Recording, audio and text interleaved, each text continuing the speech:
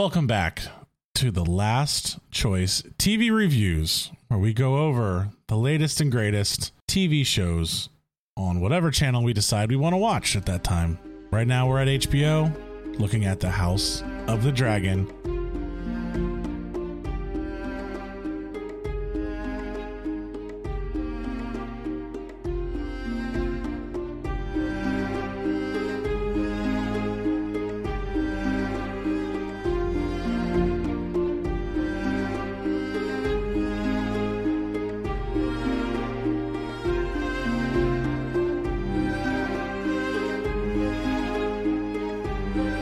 My co-host James. How are you doing today, James? I'm a little tired. It's a little early. It's a new routine for us, but I think we'll get it down soon.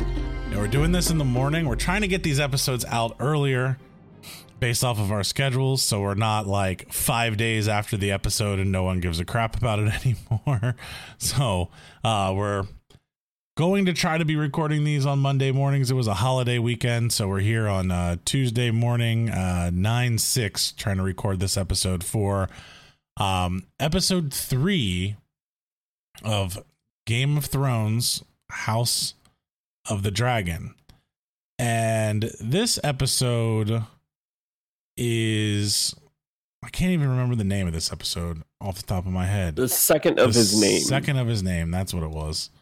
There's a couple of names that were getting thrown out there. I guess HBO had a different name up when it first came into the store. I was reading that and possibly gave away, I'm not going to say what the name was, but I guess possibly gave away the name of a future episode that's coming down the road, which isn't going to be episode 4. It's like 6 or 7 and people are speculating. So that was kind of interesting there. So the second of his name.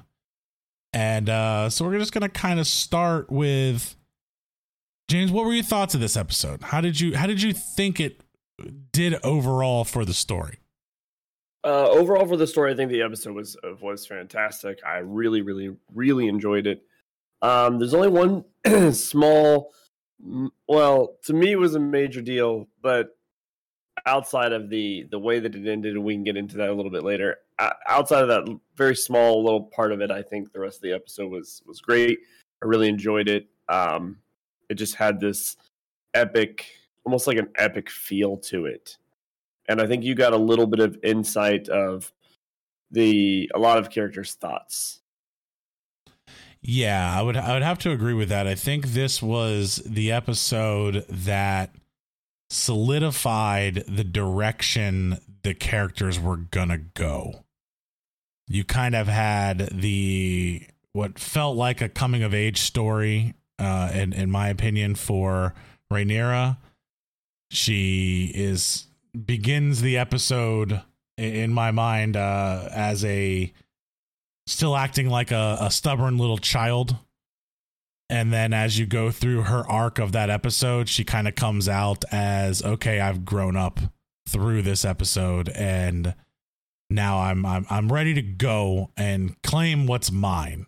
Almost kind of the feeling I got from her. And we'll get to like the specific parts of why I felt that way in the actual scenes, but that's how I felt it was. And then I think the other character that took a very large arc in this episode, or two other ones, I think Viserys solidifies his arc that we already guessed on, to where he just does not handle difficult questions or situations or anything well at all. He is not fit to be a king when things are going wrong, and questions himself through the entire episode. I think that's kind of his arc there, and he solidifies that. And I think we have Daemon, who comes out on top, learning to be the king that he needs to be if he's going to claim what's rightfully his. So in his mind, and how he's going to lead his armies. And we kind of figure out at the end of the last episode that Corlys is asking him to fight with him with the against the Crabfeeder. And it seems like he takes that and he runs with it. He's going to do that with him. So we start off this episode with the Crabfeeder again. We go right into it. And this scene was very visually stunning with all of the burning ships in the background. And we actually are seeing the Crabfeeder again, nailing more men to posts. And we actually get his name. So we just had him as the Crabfeeder. He's Prince Drahar. Drahar is his name, and one of the sea snake soldiers basically is telling him they're coming for him. They're going to get him. And, F off Prince Drahar. And it was kind of cool to see this again. And the Crabfeeder is just, laying waste to people here. But we really don't understand why he's so powerful in this area. And exactly. I think we get that as we get farther in this episode on why this location is such a difficult location to defend or to attack. Where it's easy to defend. And he's got this super cool mask on. We got a better shot of the mask. And then what happens kind of at the end of this scene, James? What comes through to help the sea snakes? Oh, you're talking about as Daemon comes into play. Yeah. He comes in heavy with a dragon. I mean, he is front line. I mean, granted he's on a dragon, but he is front lines with these guys. I mean, he is fighting, which will come into play into an argument a little bit later. Yeah, but he's right there. He is on the front lines, and he brings this dragon in. And I thought it was pure HBO. You have this guy that's like cheering Daemon on. The guy that we have, he's gonna get him. Save me, Daemon. And what happens? His dragon steps right on him. I mean, it made me laugh. I was like, what does this guy think he's going to do? Damon's going to swoop down and get off dragon and save him? Like, no. And then come get this guy? No, he doesn't even know he's there. And the dragon just steps right. I mean, that's pure HBO. Like, this guy's like hoping he's going to get saved. The dragon's here. And yeah, the dragon just steps right on top of him and kills him. But at least it was a quick death and he wasn't going to get eaten by the crabs. But this also solidifies why this fight is so hard right now, because the Crabfeeder has a advantage that we didn't know was there in their caves inside this cliffside where the Stepstones are. And he also has the high ground with archers with flaming arrows, which do some damage. I mean, Daemon takes one to the chest, and it was enough to get the dragon to fly away, where he couldn't get Drahar to come out of his cave. I mean, let's be honest. We've been taught for years that the high ground is very important. The high ground is important, but you would think with a dragon, I always wondered, because we've never really seen a lot of dragon fights. Even in Game of Thrones, most of the war is, medieval type open field lineup in battle where dragons just lay waste to everyone standing out in the field. Well, these guys kind of knew the dragons were probably going to come and took a place where they could go in these caves and just wait them out. The dragons can't go in there. They're too big. The fire can't reach deep into the cave, so they just retreat back in, wait for the dragon to leave, and come back out and keep going on with their business. Now, let me ask you something here, Ender, a question that it's probably going to be a very obvious question, but this is the deal with what's going on here. This is a shipping lane? It's a shipping lane, yes. I mean, because what's funny is that it makes you wonder why the king and to their credit, and the crown is like, well, do we really want to get involved? Like, this Crabfeeder is not out trying to conquest more territory. He's just wants to steal money. He's a pirate. He just wants gold and stuff. I understand why some people are hesitant to want to get involved. I can understand that, but with how many ships he's taken out, and like, you know, you kind of think of like today when a shipping lane, you know, remember when the that ship got stuck in the shipping lane, how much it screwed everything up for everybody and getting food and just materials and things they needed. You have to think this is starting to happen to, obviously, the sea snake territory. That's why he's so worried. Oh, yeah. No, I understand. I mean, God forbid they come up with a different route, but that's fine. Well, there may I don't not want be. to poke holes in the show. I mean, but there may not be. Think about it. Like, before the Panama Canal, you only had one way to get around. You had to go all the way down to make a loop. Like, there's not many shipping lanes when you have to go around so maybe this territories. is a good choking point. Yeah, and if you think about it, with all the maps you've seen of Westeros, there's kind of like two continents on both sides, and the lanes are all in the middle. So there's not a lot, especially when it seems like the sea snakes' homeland, I'm guessing, is an island. You know, like most of they're on an island, so they have to bring things from the mainland to them, which is why it's such a big deal. Whereas Casterly Rock and everything else is in Westeros. Yeah. So they're not really worried about a shipping lane because they don't have to worry about it. Anyway, moving on. We make a time jump again. I mean, good Lord, this show is not messing around. So I looked this up. At this rate, we're gonna be up to current Game of Thrones timeline in about 2 seasons. Well, so I looked this up and I wanted to understand why we're getting so much timeline jumps. So the book that this is based off of, and I don't want to bring a lot of the book into this, but it was confusing me because Game of Thrones didn't do this. And I haven't read the book. No, they drug that shit out. And I haven't read the book. So this book is based over 200 years. And it is not a like coherent story. It's like a group of multiple stories over time. So that's why they're doing the jumps that they're doing, is because the book actually does that type of jumping. Now, I don't know if it's the same amount of years that they do in between or anything like that, but that's how the book was written. It wasn't written as a coherent story over the next like year and a half. It was 200 years worth of time, which is also why I think we're going to lose some of the young actors, which we already know, which has already come out, because of the amount of time jumps that they have to do in order to tell this story that George R.R. Martin wrote, which is a bunch of stories over time, because this is the fall of House Targaryen over a 200-year period, which takes us right up to the time frame that we know. So we're kind of like, I think we're going to span that arc through however many seasons they want to do. I don't think you'll get all 200 years in this first season. I hope not. I hope we don't make like 100-year jump and every character different.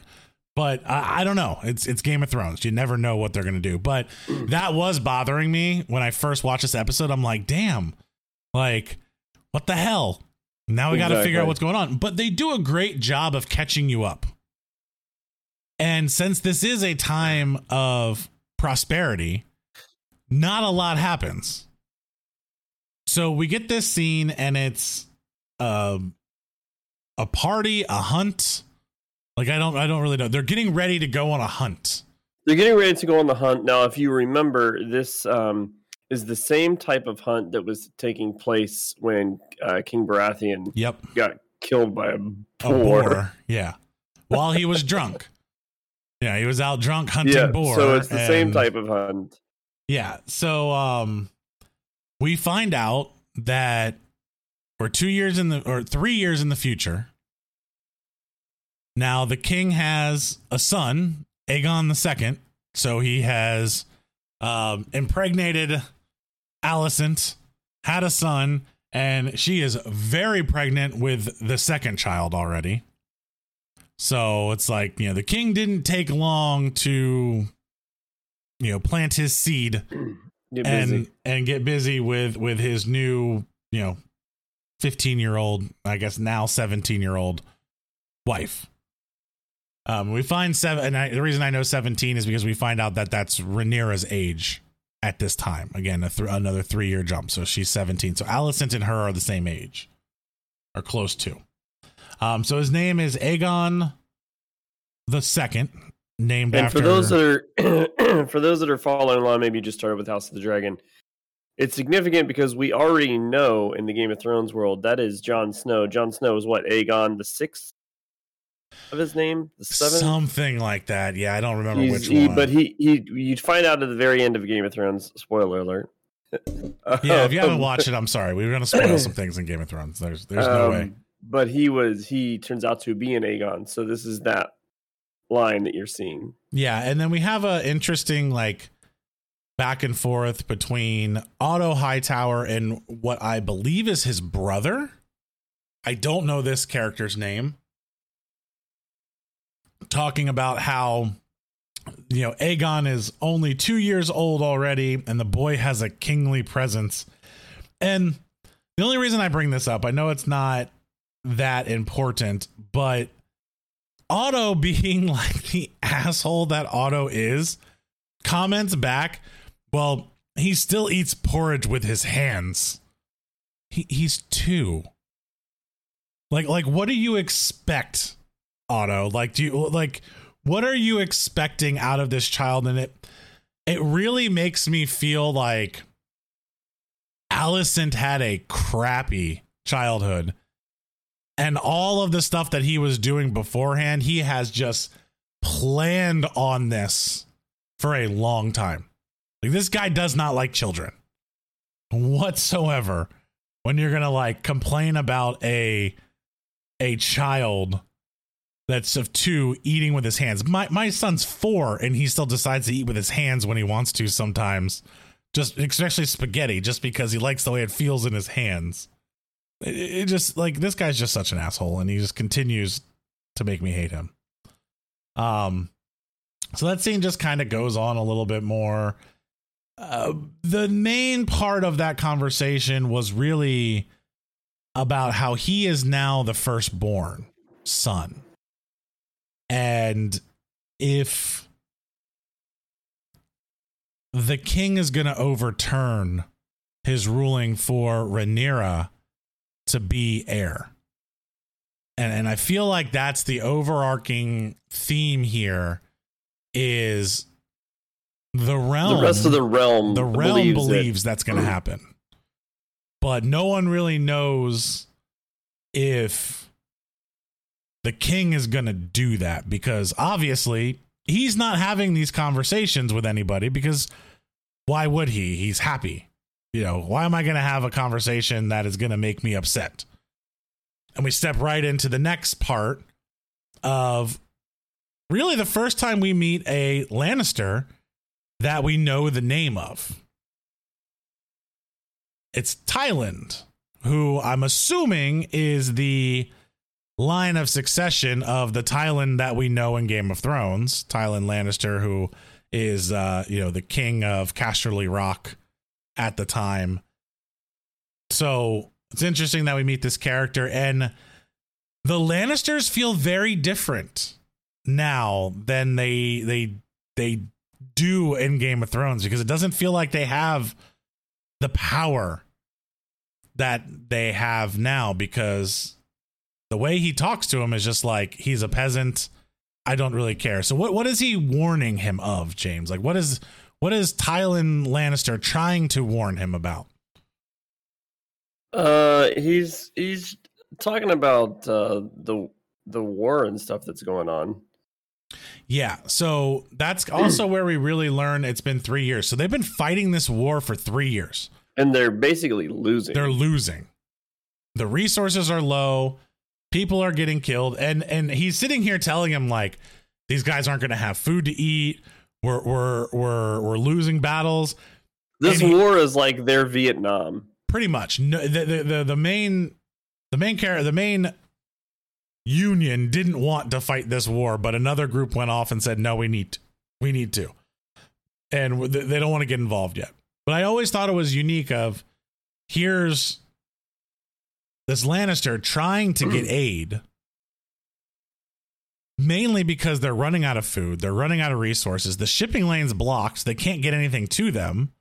And from the last scene, you kind of saw that they were just letting ships sail in and shooting them with burning arrows and burning the ships down. Like, there was nothing amazing about the Crabfeeder's plan other than he just happened to be like, hey, there's some high ground over there and some caves we can hide in. Let's shoot arrows and burn these ships and then run out and kill them.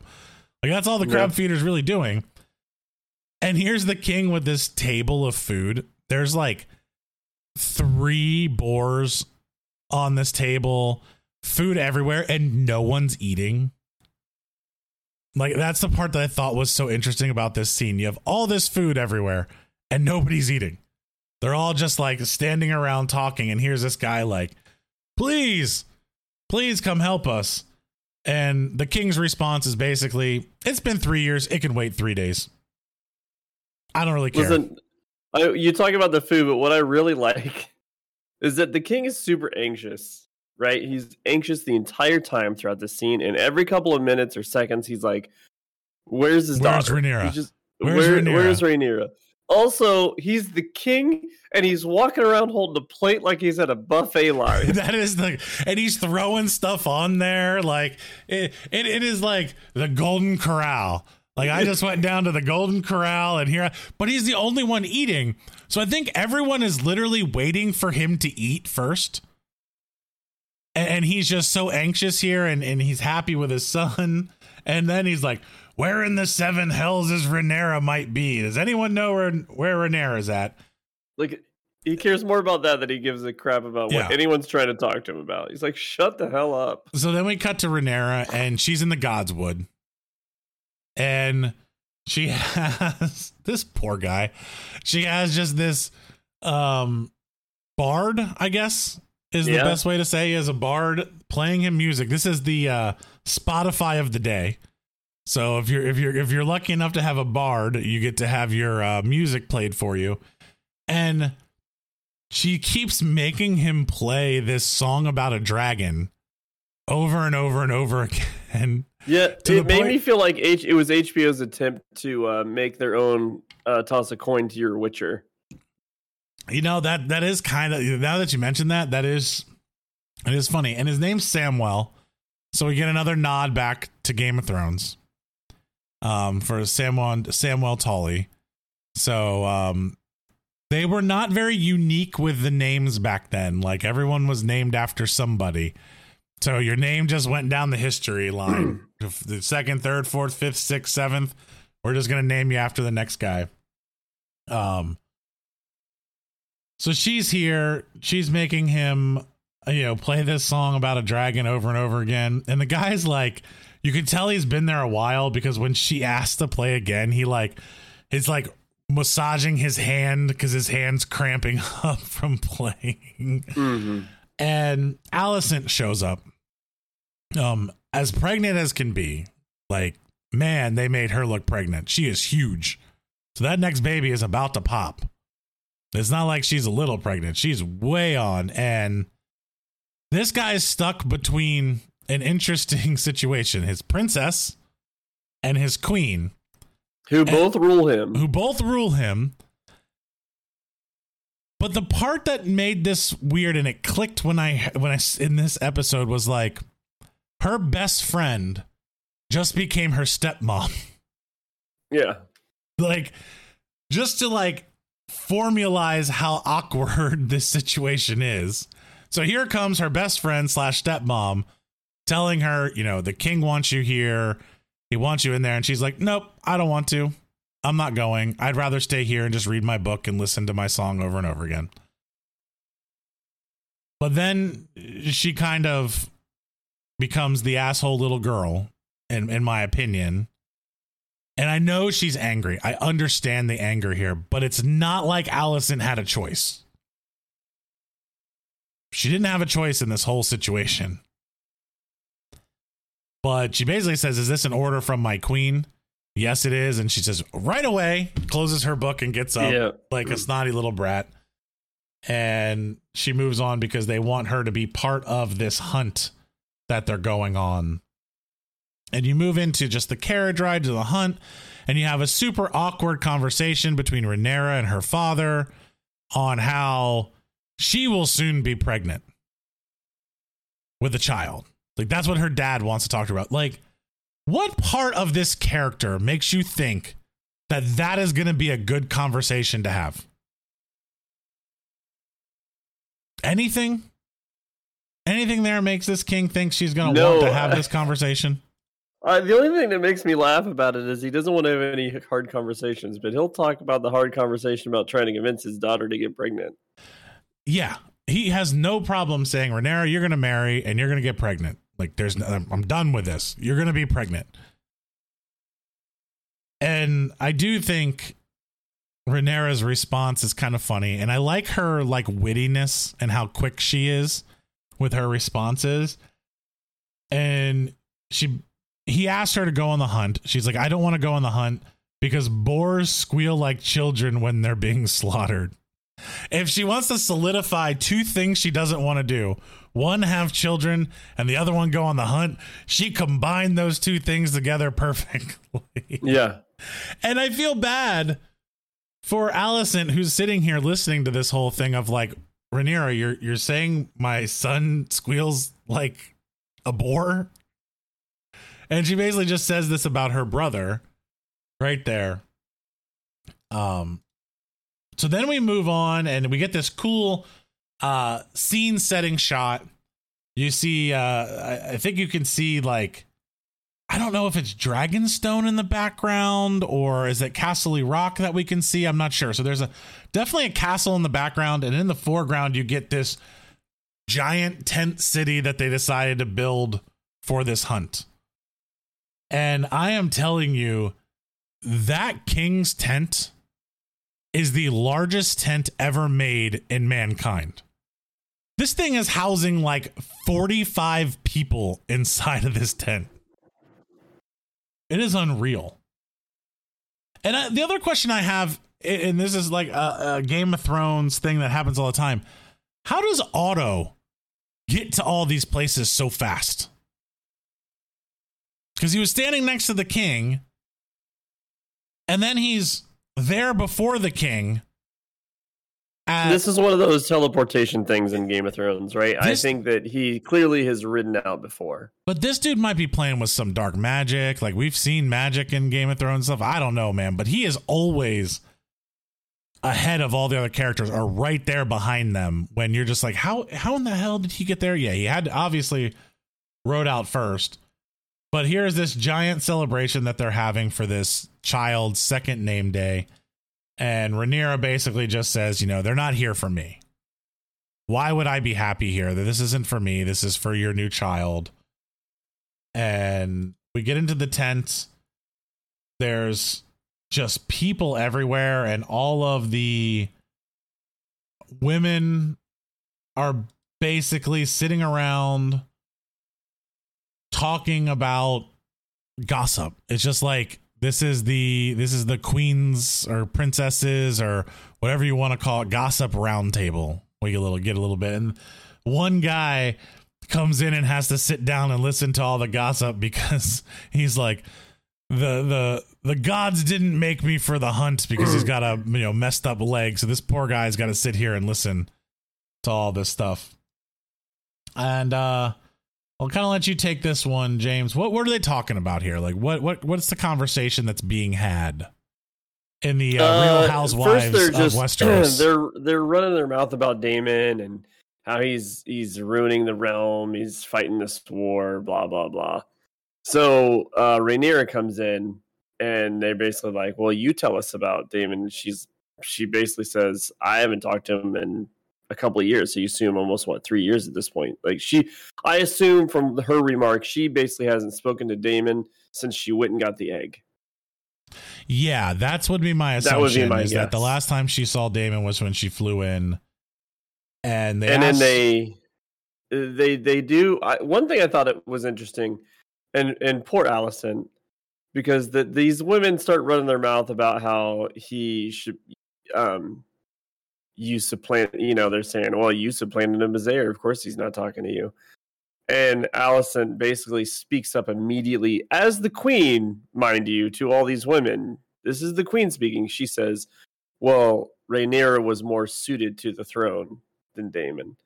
So it's like, I mean, gee, come on, Rhaenyra, give this girl a crack at least. I mean, she's the queen. She has the firstborn son, and she literally just spoke in front of all these women that you should still be heir, basically. Yeah, and it's, again, I get where Rhaenyra's frustration comes in, and I feel like she's taking her father's frustration out on Alicent, when we all know Alicent had no choice. There was no choice in this matter for her, and obviously the king's going to do what the king wants to do, gets her pregnant. She can't choose whether it's going to be a boy or a girl. It just happens. So she's trying to defend her best friend as the queen and continue to line all of this up. And Rhaenyra does make the statement of the crown's not at war. And this new character we get, a much Lady older Redwine. Lady Redwine basically says, and she's got this ugly pug on her lap. I don't know why anybody ever has pugs. So I'm sorry. If you have a pug out there, they're ugly dogs. You shouldn't have them. I just don't like pugs. Sorry. And I don't disagree with her here. The king is at war because of what Daemon did. When Daemon and the Sea Snake decided to go out there and fight, they're bringing the king into this. There's really no way that he's not going to have to get involved, obviously, with how bad it's going. So somewhere that they're going to have to get involved, but, you know, the king can wait 3 more days. And Rhaenyra, just like she always does, has a great comment. Amazing. And I'll give you this one because I took the last one. So, you know, this Lady Redwine is basically saying your uncle and the Sea Snake have drug us into this war and they're not serving the realm. And Rhaenyra looks right at her and says, and how have you served the realm of Lady Redwine? By eating cake? And they cut to her pug eating the cake off her plate. And this lady is just so shut down. Rhaenyra just leaves. And she just leaves. She just, a mic dropped, left. Yeah, it was the mic drop moment of this era. And then the best part is they kind of cut over to Alicent a little bit, and she's kind of got this smirk on it, like, yeah, that's my girl. Yeah. Like I couldn't do it as the queen, but thank you, Rhaenyra, for saying what I wanted to say. It was almost one of those moments where, you know, she's still always thinking about the realm, and Rhaenyra hasn't lost her fire. Yeah. So she drops the mic and walks out, and then we meet another Lannister. We meet a Jason Lannister character who basically does the worst attempt at trying to court someone that I've seen in Game of Thrones. Like, this guy is an arrogant asshole, like douchebag, exactly what I expect a Lannister to be. Rolls up on her and is like, you know, I'm Lord Jason Lannister. And Rhaenyra's first comment I love is like, I gathered that from all of the lions on his, because he's got his armor on, or his chest plate on, and it's the lions of Casterly Rock. And here's this guy, and I'm not going to go into too much detail here. Now he's the twin brother of the Lannister that spoke at the beginning of this episode. Correct. He's the twin brother of the other Lannister that is really worried about and these twins couldn't be farther apart. The one Lannister, Tyland, is worried about, you know, the war. The other one is worried about drinking the best wine from Lannister, and he keeps doing that. The best things are Casterly Rock.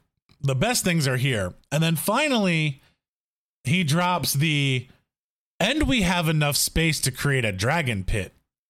And Rhaenyra kind of looks at him like, why would you need a dragon pit? Why would you need to build one? And that's when he's like, well, you know, because you're going to be my lady wife. And she's like, yeah, thank you for the wine. I'm moving on. I mean, she almost laughs at his face. She does. I mean, she basically does.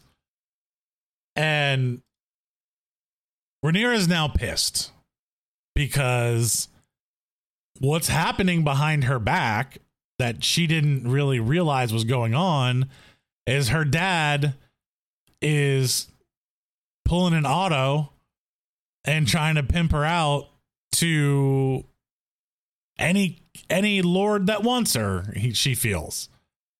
And she barges right back in to the main tent, and they have a very heated exchange in the middle of this huge tent of people with all these dignitary there, with all the lords and everything around them. And it just keeps exploding. And then I kind of, this is the first time where Viserys has shown like real anger towards Rhaenyra, where he goes off and I don't know if he, and I'm kind of struggling here, and I don't know if he's upset about the decision that he had to make with Alicent still, because he's like, even I am not above the gods and the way of man. Like, that may not be the exact line, but that's basically what he says. Like, I'm not above tradition, neither are you. Yeah, I had to remarry. Yeah. You have to as well. It's what is expected of us. And that's like the most kingly thing he said. You know, this is a hard conversation, but it's only with his daughter. And then Otto jumps in as this, like, one of the few times where I'm like, good job, Otto. Like, this was a good time for you to jump in, because this is not what you want to be happening right here in the middle of this tent. It continued to escalate. Like, the two of them, they basically got to a point they did not have any social awareness. That there were still people by them. And the sad part is like, this is like me and my daughter. It gave me that like vibe of, and not this heated, but where you're like in the middle of a store. And like, it's like, I want this toy. No, I don't. You're not getting that toy. No, I want the toy. And you're just like, you forget everyone else. You do. You have blinders on and you forget the rest of the world is around you. And then all of a sudden you're like, oh, yeah, I probably look like an asshole right now, but every parent has been there. I don't really care. Like, if you've had a child, no matter what, even if you're the king, your child is going to drive you crazy. Because at the end of the day, I truly believe Viserys wants the best for Rhaenyra. It is his daughter, and he does love her. If there's anything there, he does love her, but he just doesn't know what to do. He doesn't know how to make decisions and feel confident behind them. Yeah. Timer went off. That pisses Rhaenyra off, and she barges out, puts her riding gloves on, and steals somebody's horse. Maybe it's her horse. I don't know. She came in the carriage, so she steals somebody's horse and rides off.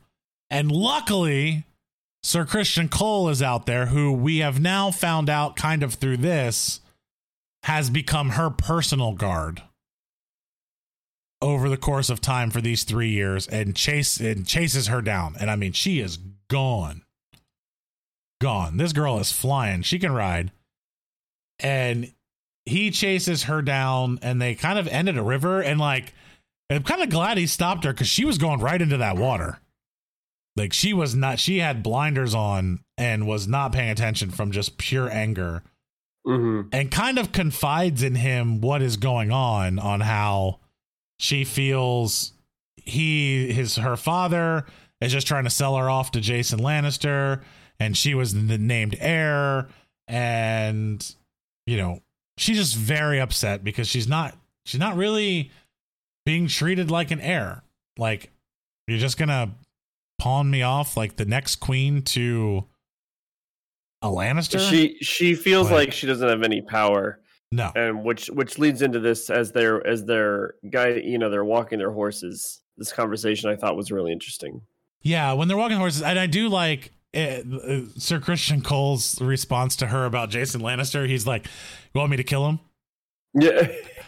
For a second there, I wasn't sure if he was serious or not, but then you see her kind of like smirk and smile and, you know, kind of laugh, and that kind of solidifies their relationship, where he starts to have a conversation. We get in the conversation when they're walking their horses of how he feels He owes everything to her. Yeah. At this point, it's the highest honor. She acts like she doesn't have any power.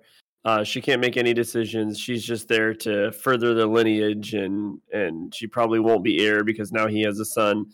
And then, like you said, Kristen Cole talks back to her and says, before this, no one was there. And he remembers when she had all the power in the world because she put him in the position that he's in. And if it wasn't for her, he wouldn't be there. Yeah, Rhaenyra. So she clearly does have more power than she thinks she has. Rhaenyra says, and I think the word she used was she was toothless. Yes. And he's like, well, I don't feel like you're very toothless because on that day you gave me everything.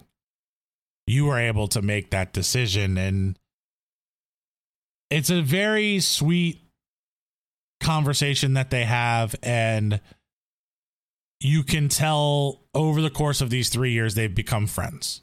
And you would think they would have to.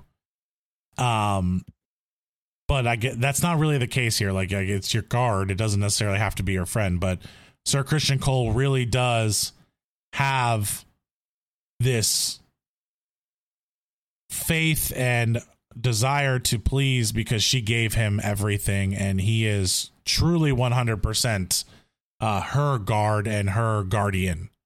Kind of like Brianna of Tarth kind of feeling there of like, you gave me everything and I'm going to serve no matter what you ask me to do. I'm going to do it. No questions asked because you gave me everything. And I kind of got her feeling from his character because that's where it was. And then we move on to the hunt scene. So the king's riding his horse out. And I love the guy that has to carry the step stool for the king. Like he can't get off his own horse. That too. And I'm like, I'm wondering if that's a thing for kings that they get off their horse on the step stool, or if it's just Viserys can't get on and off of a horse, so he needs a step stool. I don't know which one it is, but if I was a king, I would like not want people to see me using a step stool unless I was super old, and maybe I'm underestimating his age here. But he also has all of those, his fingers was necrotic. He's got the back lesion. So we know he's also sick at the same time. So maybe that has something to do with it. Why he needs the step stool to get on. I don't think he's necessarily sick. Is that the back lesion and the finger were just representing the fact that the throne is punishing him, because remember that was the whole thing with George R.R. Martin. The throne was supposed to be punishing you. Like anything that it does to you, it's because you deserve it. And that's why it was so difficult, which could lead to why they say later on when non-Targaryens took the Iron Throne that they removed some of the swords. That's true. That is true. So here they're saying they have spotted a white hart. And we come to find out that this is some form of stag-like creature. And the white hart is supposed to be a mythical kind of creature because it's an all-white stag that not many people have seen. But since it's on his son's name day, it must be the gods shining down on them. And I really feel here, they say is upwards of 35 stones. This is just a giant white hart stag. Yeah, it's royalty of the land. The royalty of the land that they're going to go kill. Because that makes a lot of sense in Westeros. They're basically saying that by killing the white hart, they're solidifying the fact that this is on Aegon's name day. So this should be the like gods pointing to you that he should be heir. Well, for everybody but the king. In a roundabout way, that's what they're trying to allude to. And the king is kind of, I think this moment here is, I think, what sends the king into his future stupor that we'll find out is because the fact, we know for a fact that this king is very much into the mythology and the lore and the gods. And from the dream that he had and the way he believes that it's all, the gods are going to tell him what to do. He's not going to make decisions. And if the gods are showing up with this white stag or white hart on my son's second name day while we're having all of this, In my mind, it almost feels like he's toiling with, did I make the right decision on whether or not to name Rhaenyra heir? And did I misinterpret something? And we kind of get more in depth in that in future scenes of where he's going. But I think this is what sends him in to his stupor. We move on to the nighttime, and the king is just drinking like crazy. Like, this dude is drinking all kinds, and Jason Lannister, you know, tries to play this suave character, has this spear forged for the king for the kill, and he's here talking back and forth, but he makes one mistake when he's talking about this, and kind of alludes to the fact that he's going to make Aegon his heir, and that the whole realm knows he's going to make Aegon the heir. You know, I had assumed it was your firstborn son. You're going to name him. The king did not take this well at all. Mm-hmm. And he basically asked him, I love the question he asked him. He's like, when will I be doing this? Tell me, Mr. Jason Lannister, you seem to know all. When am I going to be naming my son here? Like, I named Rhaenyra. Did I make a mistake on doing that? Like, how in the world? Who else is talking about this? Yeah. What mutiny are you starting? Like, the king is not happy. So that moves on, and that kind of just throws him into this drunken world that he just keeps drinking, and Otto comes up, and Otto, you know, being Otto, is at the perfect time, comes up and talks to the king, and he's just like, I'm sick of being surrounded by these pot-licking politicians. And I just love, like, is pot-licking like the term? Yeah. Like, is that a bad term? So politicking. He's still politicking. No, he said pot-licking politicking. Like, that was the line. Yeah. Then his next, but Otto makes an interesting, like, thing on who Rhaenyra should marry. Oh God! Who does Otto think that Rhaenyra should marry? This guy is unrelentless. I was dying laughing because I was like, "Oh, Ender probably spit his drink out watching this scene." He literally looks at the king and says, "Well, clearly, you know, you should have her marry Aegon, her brother." It solves your problem. We know incest is a thing. The king looks at him like he's got 10 heads. He's like, what's wrong with you? The king, I am so glad the king didn't take this as like a serious thing. But this ends up showing you how bad Otto's advice can be sometimes. Well, to me, it's Otto again. He's trying to play the game. If they can marry, it guarantees his son will be there, the de facto king or whatever they call them, and which is his grandson. He's doing desperately trying to get his line like permanently instilled into the throne. Yeah, I mean, because if Rhaenyra takes over and he's not and Aegon's not a part of it, his line dies. That's true. As far on that high end, yeah, it does. So I'm not sure what this character's name is, and he's on the High Council, and he comes in, and basically the king's like, "Great, here's another one going to tell me what I'm supposed to do." But he seems to they have a little banter with the daughter first, and yeah, he's basically giving him an update saying, "Hey, Kristen Cole went after your daughter. We have other people looking, so the hope is they are together.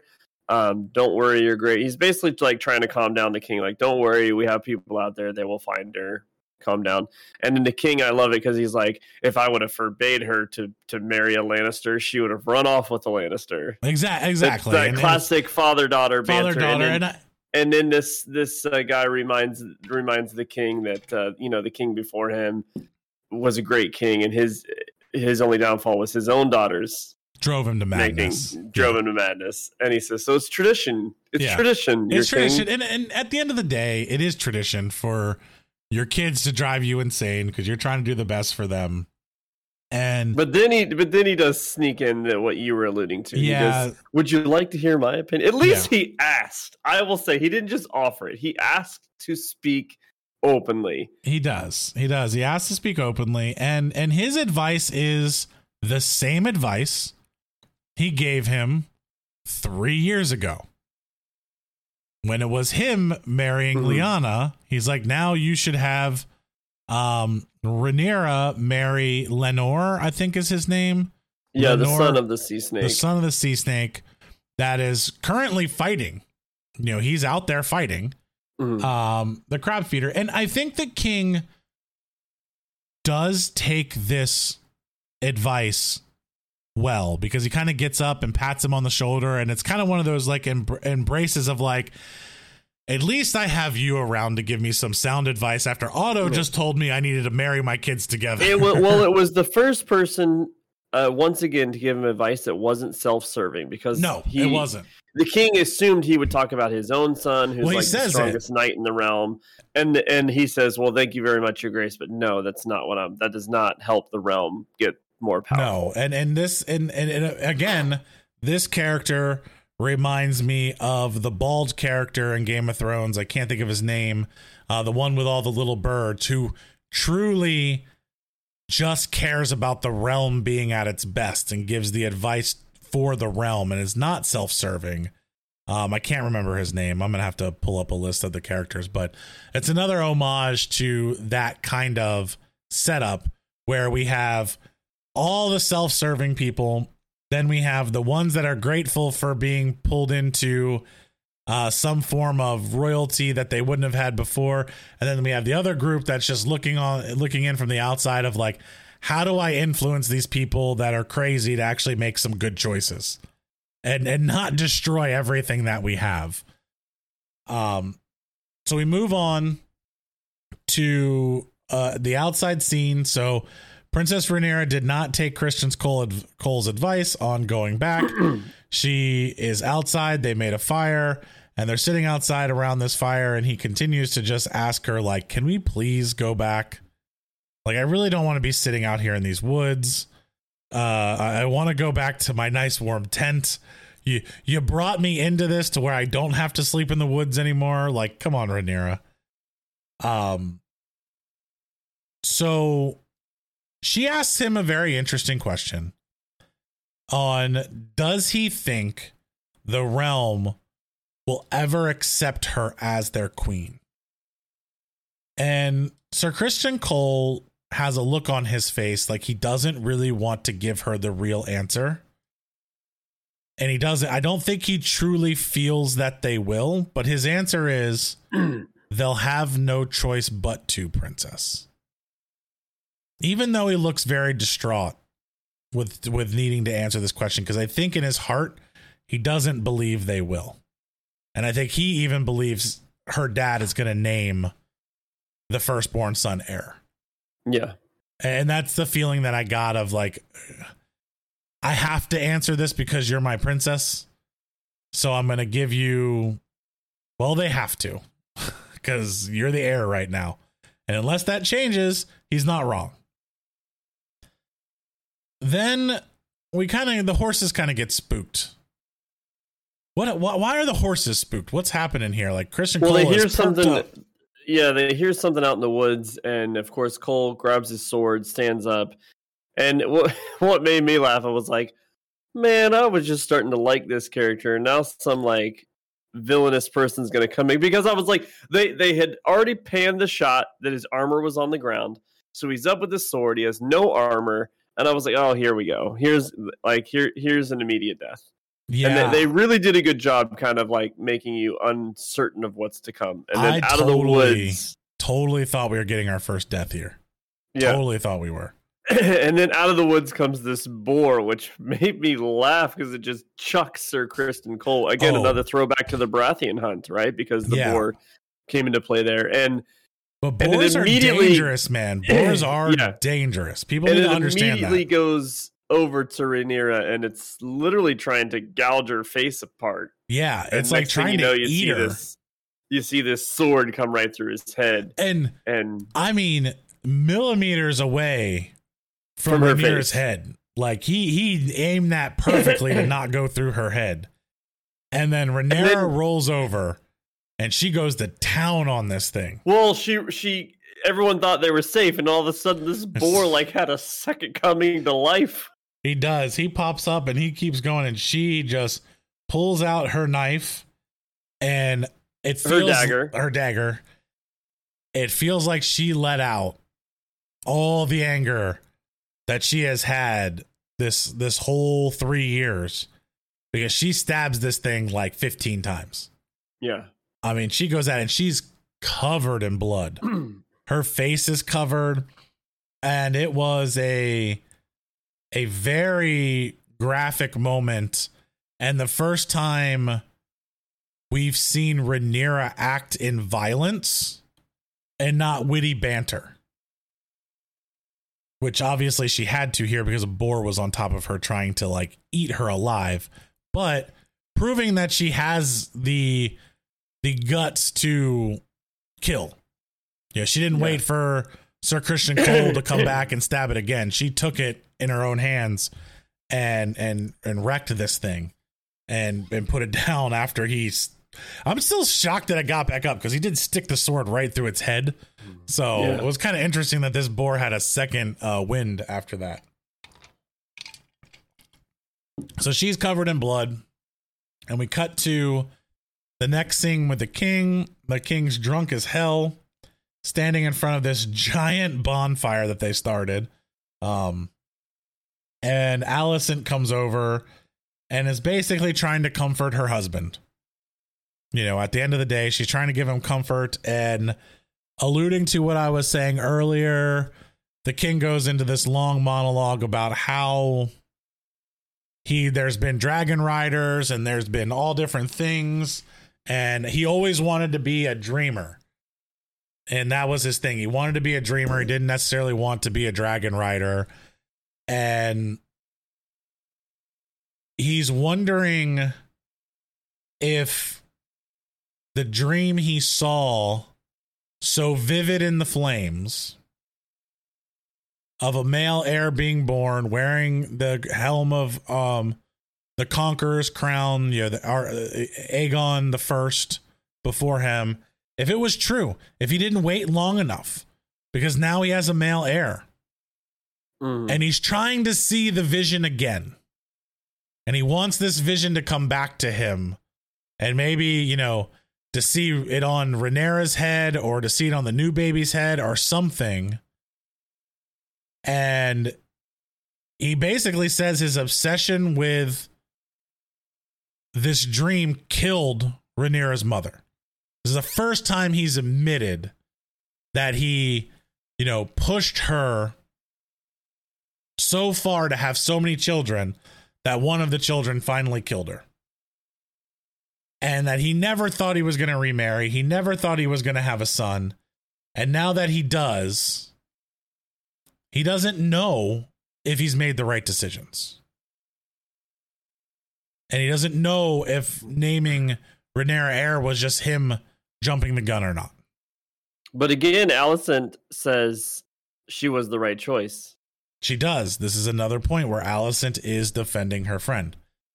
Moving on from that, we probably have the worst scene of this entire episode, in my opinion. This really isn't how hunting's supposed to be done. Well, it shows how this king is weak again, in my opinion. It does. He's so weak he can't hunt. He's got to have this stag like held down because he doesn't have it in him, and I think he's very compassionate. He almost has this look on his face like he doesn't want. It's almost like I half expected him to walk over and cut this thing free. Especially because I wish that's what had have happened. Especially because it turns out it's not the White Hart. No. And these kings, all these knights and stuff, or Otto says it's not the White Hart, but it's very large. Yeah, it's like 35 stones. It's very large. It's not the White Hart. Still be blessed. But I feel like there's two things going on here. I'm sorry, did I cut you off? Go ahead. No. Go ahead. Okay. Go ahead. I feel like there's two things going on in this. One, I don't believe the king wants to kill it. And that is shown where they like tell him where to stab it and he misses the first time. Well, he's using his makeshift dumbass weapon with the pom-pom on the end of it from the Lannister. The one that the Lannister gives him to kill it and end it. So he misses the first time, and then his king guard has to come over and like tell him where to actually kill this animal so it doesn't suffer. But now it's suffering. So I don't think he wanted to kill the animal. But the other side is, I think there's a sigh of relief here for the king. Because it's not the White Hart. And I think it makes him feel like after he kills it, he kind of just like lays on the spear and just kind of closes his eyes for a second and just sits there. Mm-hmm. And I think it solidifies to him that Rhaenyra might have been the right choice. Because especially when all these guys were using the white, I mean, they kind of hurt themselves with their own storytelling. Like, yep. If you're here's what I would imagine back then: all these guys saying, "Well, it's the White Hart, so it's the White Hart because it's the White Hart." Obviously, you're making the right. Like, he's going to be the heir. At what point does someone look at these hunters that are tracking this thing, going, "No, this isn't the White Hart. Go get the White Hart, then call the king." Yeah, like, I mean, I was like, what happened? They just gave up? I think they're like, fuck it. Well, these guys are like, we've been out here for a long time. Like, we got 3 days to find one of these things. So I do think there's a relief to him since it's not the White Hart and he's only seen this dream once. Then his firstborn son or secondborn son, well, actually, no, I'm sorry. The firstborn son was a stillbirth that we saw, the death. Killed his wife, and it kind of solidifies his choice in Rhaenyra. So we cut back out to Rhaenyra and Christian Cole right after this. And we have this amazing scene where you can see just all these beautiful Kingswood, and then you can see like the camp. How many trees did they destroy to make this camp in the middle of the Kingswood? Like, I'm hoping they're using the same spot for every hunt and they're not doing this every time. But you can see how far off they really are. Like, they are not close to the camp. And we've had all this talk about a White Hart. We kind of get this slow panning, and they're panning in on the blood inside of Rhaenyra's hair. You see Sir Christian Cole, and then you see this giant, majestic White Hart just kind of walk up to them. Just walks right up to them. Just walks right up to him, staring right at them. And Rhaenyra, and it's standing very proud. And have you seen the latest Fantastic Beasts? This reminded me of that movie with the animals. Yep. I can't remember the name of the animal, but like it is so pure of heart that they let this animal decide who is going to be our next leader. And the whole story between the Secrets of Dumbledore movie there is like, you know, he's not Dumbledore, but Grindelwald is trying to make this animal pick him by corrupting it and creating another one. This is kind of the feel I got there of like this majestic animal is walking up to Rhaenyra, and the only one else here to see this is Sir Christian Cole, and it's standing there looking at her, and she tells him, "Put your sword away." Yeah, he started to pull out his sword. He's trying to defend her, which is his duty, and she tells him, "Put the sword away, because this creature's not here to harm me." It's literally here almost telling her, "You're the one. I believe in you. I sought you out to come let you know this." And you kind of just, this is that moment where I said in the beginning where I feel like Rhaenyra now feels like it's hers. Yeah. Something out of her control just happened that they believe in, and the White Hart came to her, not to the king and her brother or anything else. It sought her out. So cool scene here. I really liked it. But my next favorite scene of the entire episode is the one that's here. So the badass walks through. You got them dragging this boar behind them through the middle of this town. Everybody watching, and she's covered in blood, so they know that covered in blood still. They know she fought this thing. The Lannisters are sitting outside, and there's the king, Alicent, Otto, his other dude that we really need to figure out the name of because I can't remember him on the king's court. There's only like one group of guys that they're like, yeah, she's a badass. The commoners. Everyone else looks like their mouth is on. And they're on just like, what the hell are we singing? She walks in head up like the badass that she is. And like, yeah, I took this thing down.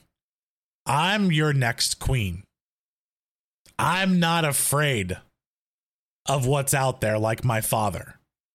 She walks right by the king and the queen and her brother and just stares at them. Loved the face that Jason Lannister makes of like, ugh. Yeah. I don't want anything to do with this girl anymore. Like, this is not what I was signing on. Alive. And like, and she just stares her father down.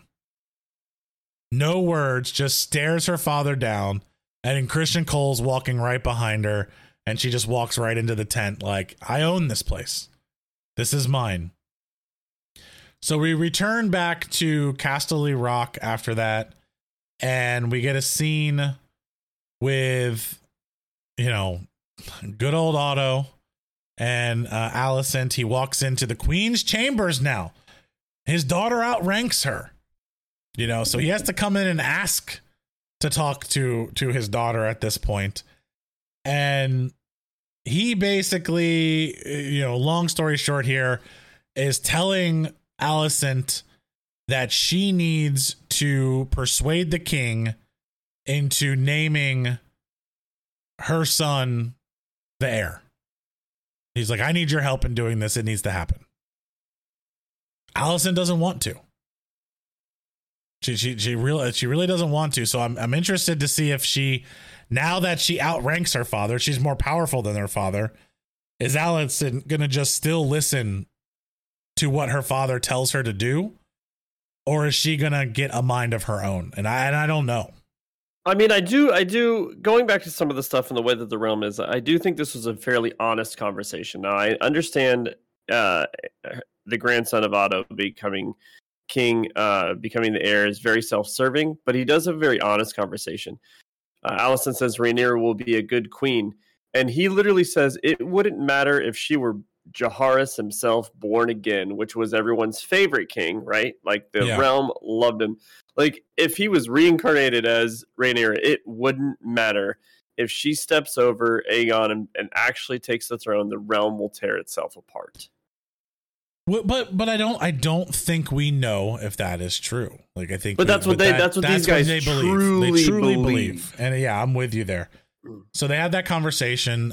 We move on to Alicent going, or not really Alicent. I mean, yeah, Alicent coming to the king, in their quarters. I guess they have different quarters. Like she moves into another wing of their bedroom.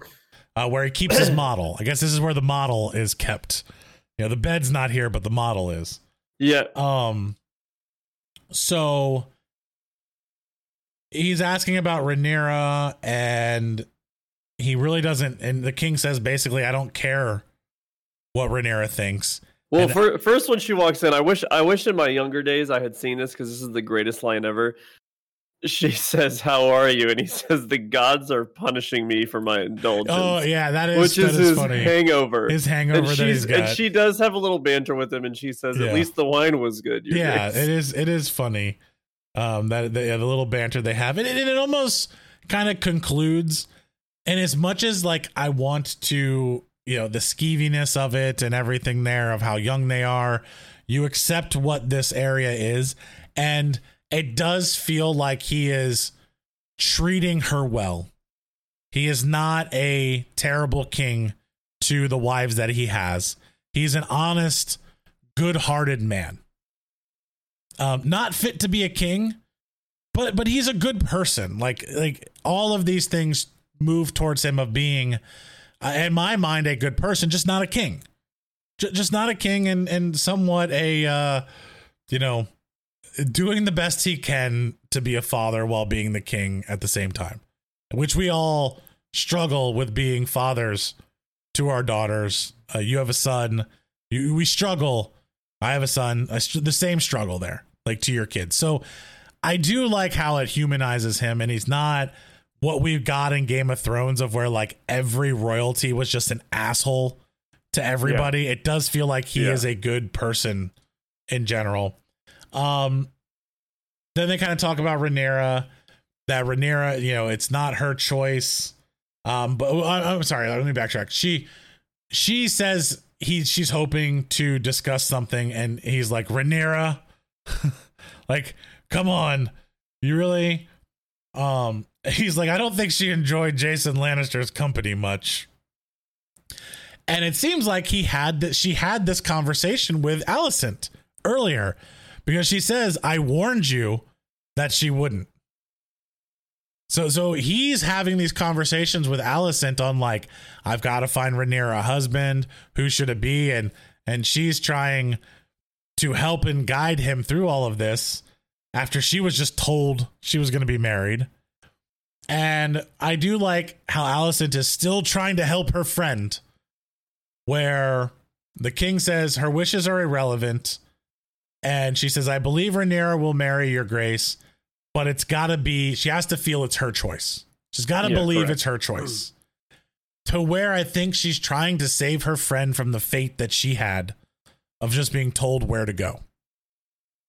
Alicent is trying so hard to help her friend in the background, even though Rhaenyra is being, a little bitch to her at the end of the day. Then she sees the note on the table. It's from Vaemond Velaryon, which is basically Velaryon. The Sea Snake's brother. The Sea Snake's brother. She reads it on all accounts. It's basically, they need help. They're asking for help. Another plea for help. And Alicent makes the wisest comment that anyone has made in the 3 episodes that we have had the Crabfeeder. And she basically just says, let me ask you a different question. Throw your brother and everybody else out of this. Is the realm better with the Crabfeeder alive or with the Crabfeeder dead? What's better for the realm? And that amount of just dumb, you air quote, dumb logic makes the king decide that, okay, I need to send them help. I'm going to send help to them and help them.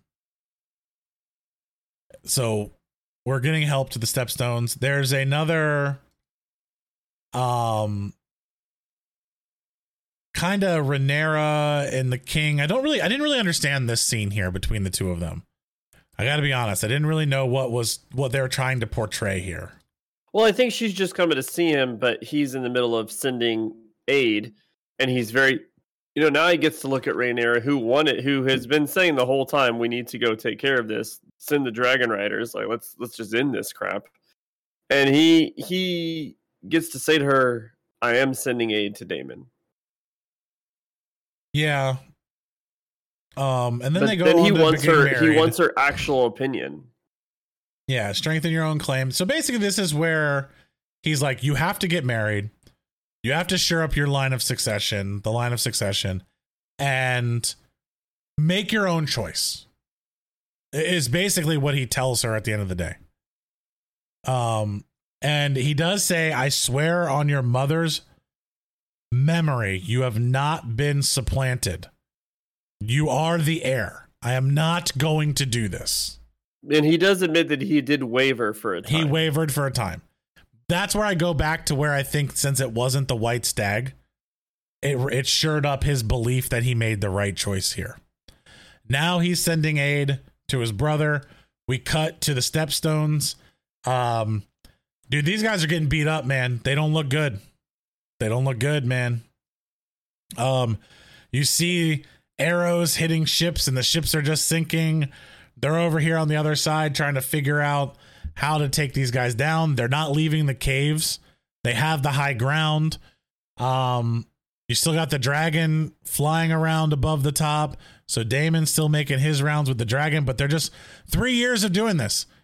Daemon's been burning them with dragon fire for 3 years, and we're still in this fight.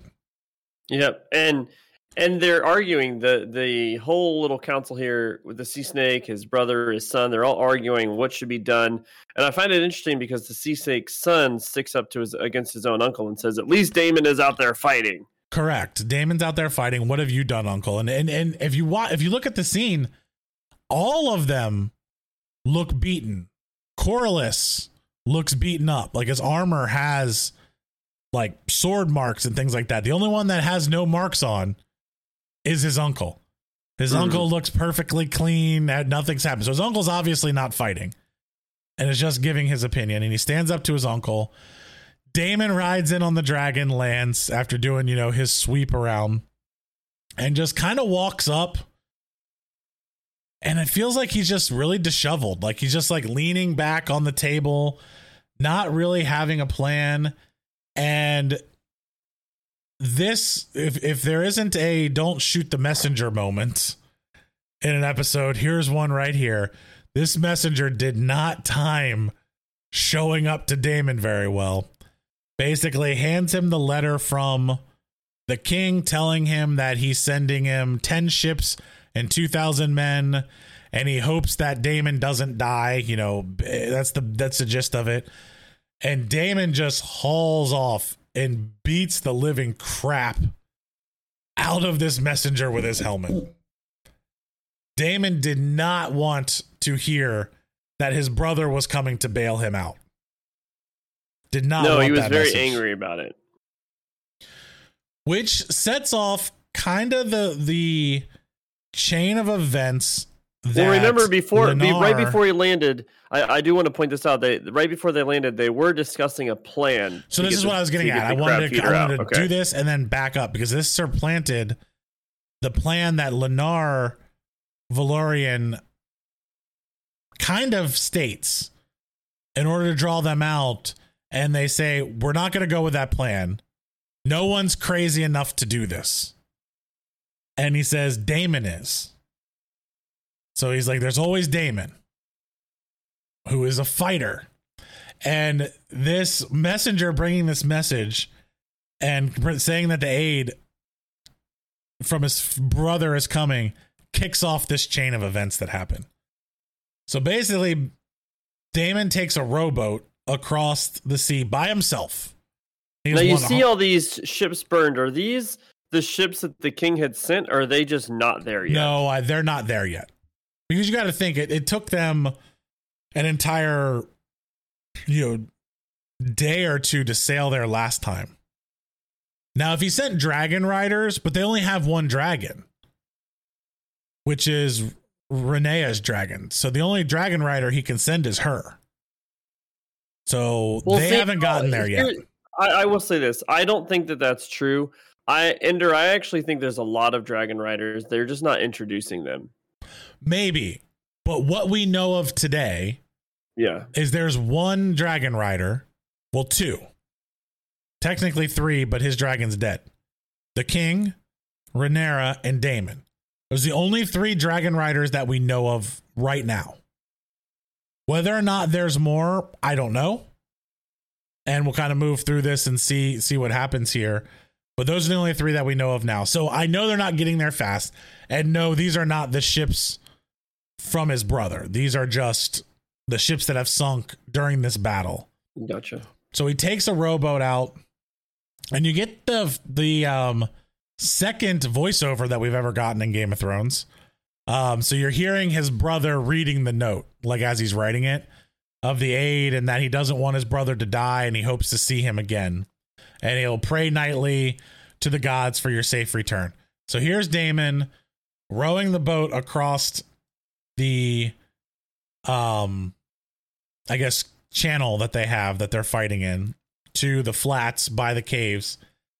And Daemon basically surrenders. He's waving the white flag. He would rather surrender than have his brother help him. Like, that is what we're seeing here in the beginning of this scene. So the Crabfeeder comes out. He ain't buying it 100%. So he sends out his little minions, and there Daemon basically takes out his sword, unsheaths it, holds it above his head, kneels, and is like, puts the white flag in, come get it. The dragon, the Crabfeeder has his arrowmen on him, and he kind of just keeps doing like these little nods to like all his people to come out of the caves.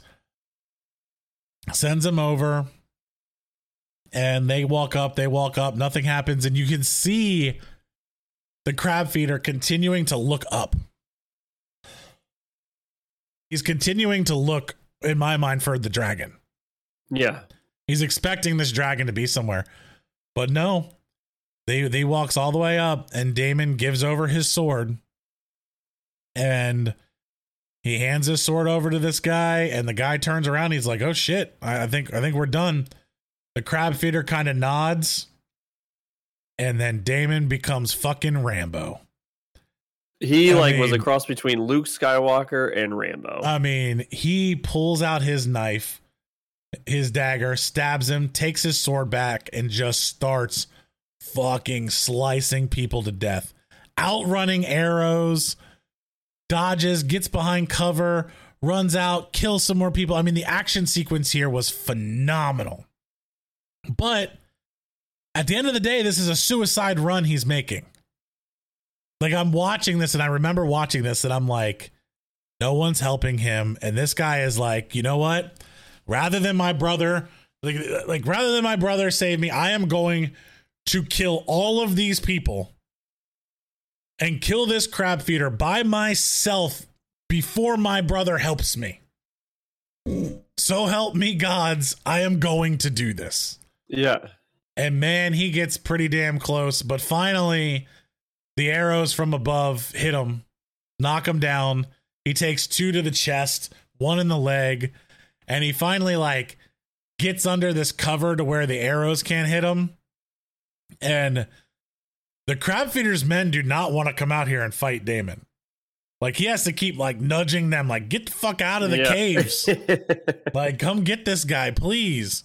There's like 100 of you and one of him. What is wrong with you guys? But he keeps looking up for this dragon, man. He's looking for this dragon. And finally, they all come out of the cave. They surround Daemon. And like, I honestly, again, this was another part where I'm like, are we going to see the first character dead? And I was like, I can't imagine it's Matt Smith. I can't imagine that they're going to let this guy die right here. And here comes his dragon, man. With kind of what we were saying about the Dragon Warriors earlier, with someone else riding him. And the dragon fire hits so hard that it flings Daemon back. Like, I thought his own dragon was going to kill him here because of like how far he got thrown back. But the dragon burns down the circle that's around him. The other knights come in and they start fighting with the Crabfeeder and the Crabfeeder's men. Daemon gets up and he's like, I almost felt like Daemon didn't think they were going to come. It kind of got that vibe, the way he looked back at all the armies. Yeah. And it almost was like, oh, they're here helping me. They followed. Like, I don't think he felt like they were coming to his aid. Well, he's smart enough to read the room, and he knew, yes, the Sea Snake's son wanted to help him. The Sea Snake wanted to help him, but how much pull did the uncle have? Because he was starting a mutiny. Yes. And then I think he knew that the brother was going to come, but I don't think he knew, his son was going to come, but I don't think he knew the whole army was going to be there. Because you would have to imagine, and we'll get into it, it's the son, Laenor Velaryon, that's riding the dragon. And I imagine the only reason he can ride the dragon is because he has Targaryen blood. because his mother is a Targaryen. So he's technically half Targaryen, half sea snake at that time. So he can ride the dragon. And you'd have to imagine Daemon had to like let the dragon know, hey, you're going to get a new rider here. So it didn't just like burn him and kill him. So then Daemon decides to go after the Crabfeeder. Now, this is where I feel like you have an issue with the episode, correct? Yes. So I'll let you take it from here. I'm just disappointed because you see the Crabfeeder retreating into the cave and Daemon sees him. So you're like, okay, Daemon's going after him. Which you know, I even selfishly was like, okay, we've only got a couple of minutes probably left in this episode. What's going to happen? And then all of a sudden, it has this pan over scene of all the people fighting. And the next thing you know, you see Daemon walking out of the cave, dragging. He's literally sliced the Crabfeeder in half. And he's just dragging the body. And I was like, the top half of the body. Yeah. So I was just kind of like, are you kidding me? Like, so, but like, what do you mean? Like, are you kidding? Because I thought it was an incredibly fitting end. No, because the Crabfeeder was this first major villain that we had, right? And I don't care if Daemon just goes in there and sees him, and the Crabfeeder's like, F it, I give up. And then we see Daemon slice him in half. But to just have a cutscene, like, there's nothing. There is no fight. There's no battle. There's no Daemon cutting him in half. There's nothing. He just walks, like, it just cuts. It's just skipped the whole thing. Well, so I don't think you needed that. Like, this is where we disagree. Are you kidding? We got a guy doing a girl doggy style, and he's got to pause mid-sentence while Daemon gives a toast, but we can't show Daemon cutting this guy in half? No, well, so I get your complaint, but I don't think the Crabfeeder was this amazing villain that everyone wanted him to be. I think the Crabfeeder was a pirate that was taking advantage of a position and wasn't really a fighter. This was just him trying to steal stuff. I don't care if you just wanted to see someone get cut in half. Like, that's all you wanted. He was the big bad. Daemon, we should have got to see Daemon cut him in half. I don't know. We didn't. I think just the drags end was the body perfect. out, and then boom, the credits. So, like, okay, fine. Add Daemon slicing him in half, and then he drags the body out. Okay, fine. Then you're happy. I don't think you need that. I think the pan scene of Daemon dragging him out was perfect. I think the way that everyone reacted to how Daemon went in there, covered in blood, pulled this guy out, solidified Daemon as the ruler of this army that he has constructed, that he went in there on a suicide run for the men and came out with what he was trying to do and won. It solidifies Daemon's character here. Whether or not you got to see the guy get cut in half, I'm sure we'll get more people cut in half. You already saw Daemon shove a knife up a guy's butt. That should have been enough for you. So I think that they were fine with just using the cutscene and having you see all of the intestines of the Crabfeeder get pulled out. And no, we do cut. That's the end. We cut with Daemon. No, I do just have a quick question there. for you. I want to know your thoughts on this. You go back to the end of the hunt. Everyone's feasting. They've killed the stag. And you see Rhaenyra come riding in, dragging the boar behind her, covered in blood, to where a lot of people were like, okay, she's a badass. She's almost solidifying herself as, like, she's not afraid to get in the middle of the fight. We talked about that. But now you've got these guys, completely separate army, considered the people that could pose a threat to the realm if they decided to want to have their own thing.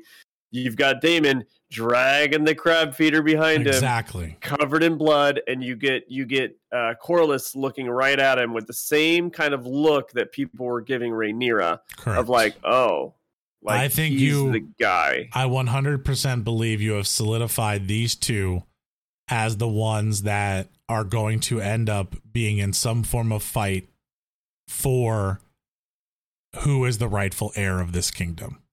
I think her father basically said, I'm not going to surpass you. I'm not going to do this. You need to find someone to marry and do this. And I think Daemon has now solidified himself with Corlys and the Velaryon side of things. Also with a Targaryen himself who has a line to the crown that was denied, but has a line to it. And you're going to have these two battle it out. And we're going to have to find out who's what at this point. So yeah, I do think we have that. I'm very interested to see what happens in the next episode. And we're going to go ahead and end this. Please follow us, subscribe, like us on YouTube. We'll have the video up on YouTube that you can watch. We also have it on Spotify, Apple, all of your major podcast areas that we can distribute to. Stitcher would being one of them. Thank you for listening. I know this goes long, but we really like to talk about this show and the things that we have. Let us in the comments. Let us know how we're doing. Let us know different things you would like us to talk about, or if you'd like us to shorten up, go longer, more in depth, break it down into different conversations, however you want. Let us know in the comments. We'll adjust the podcast to what you would like. Again, thank you, everybody. I'm Ender. My co-host here, James. We are out. Have a great night.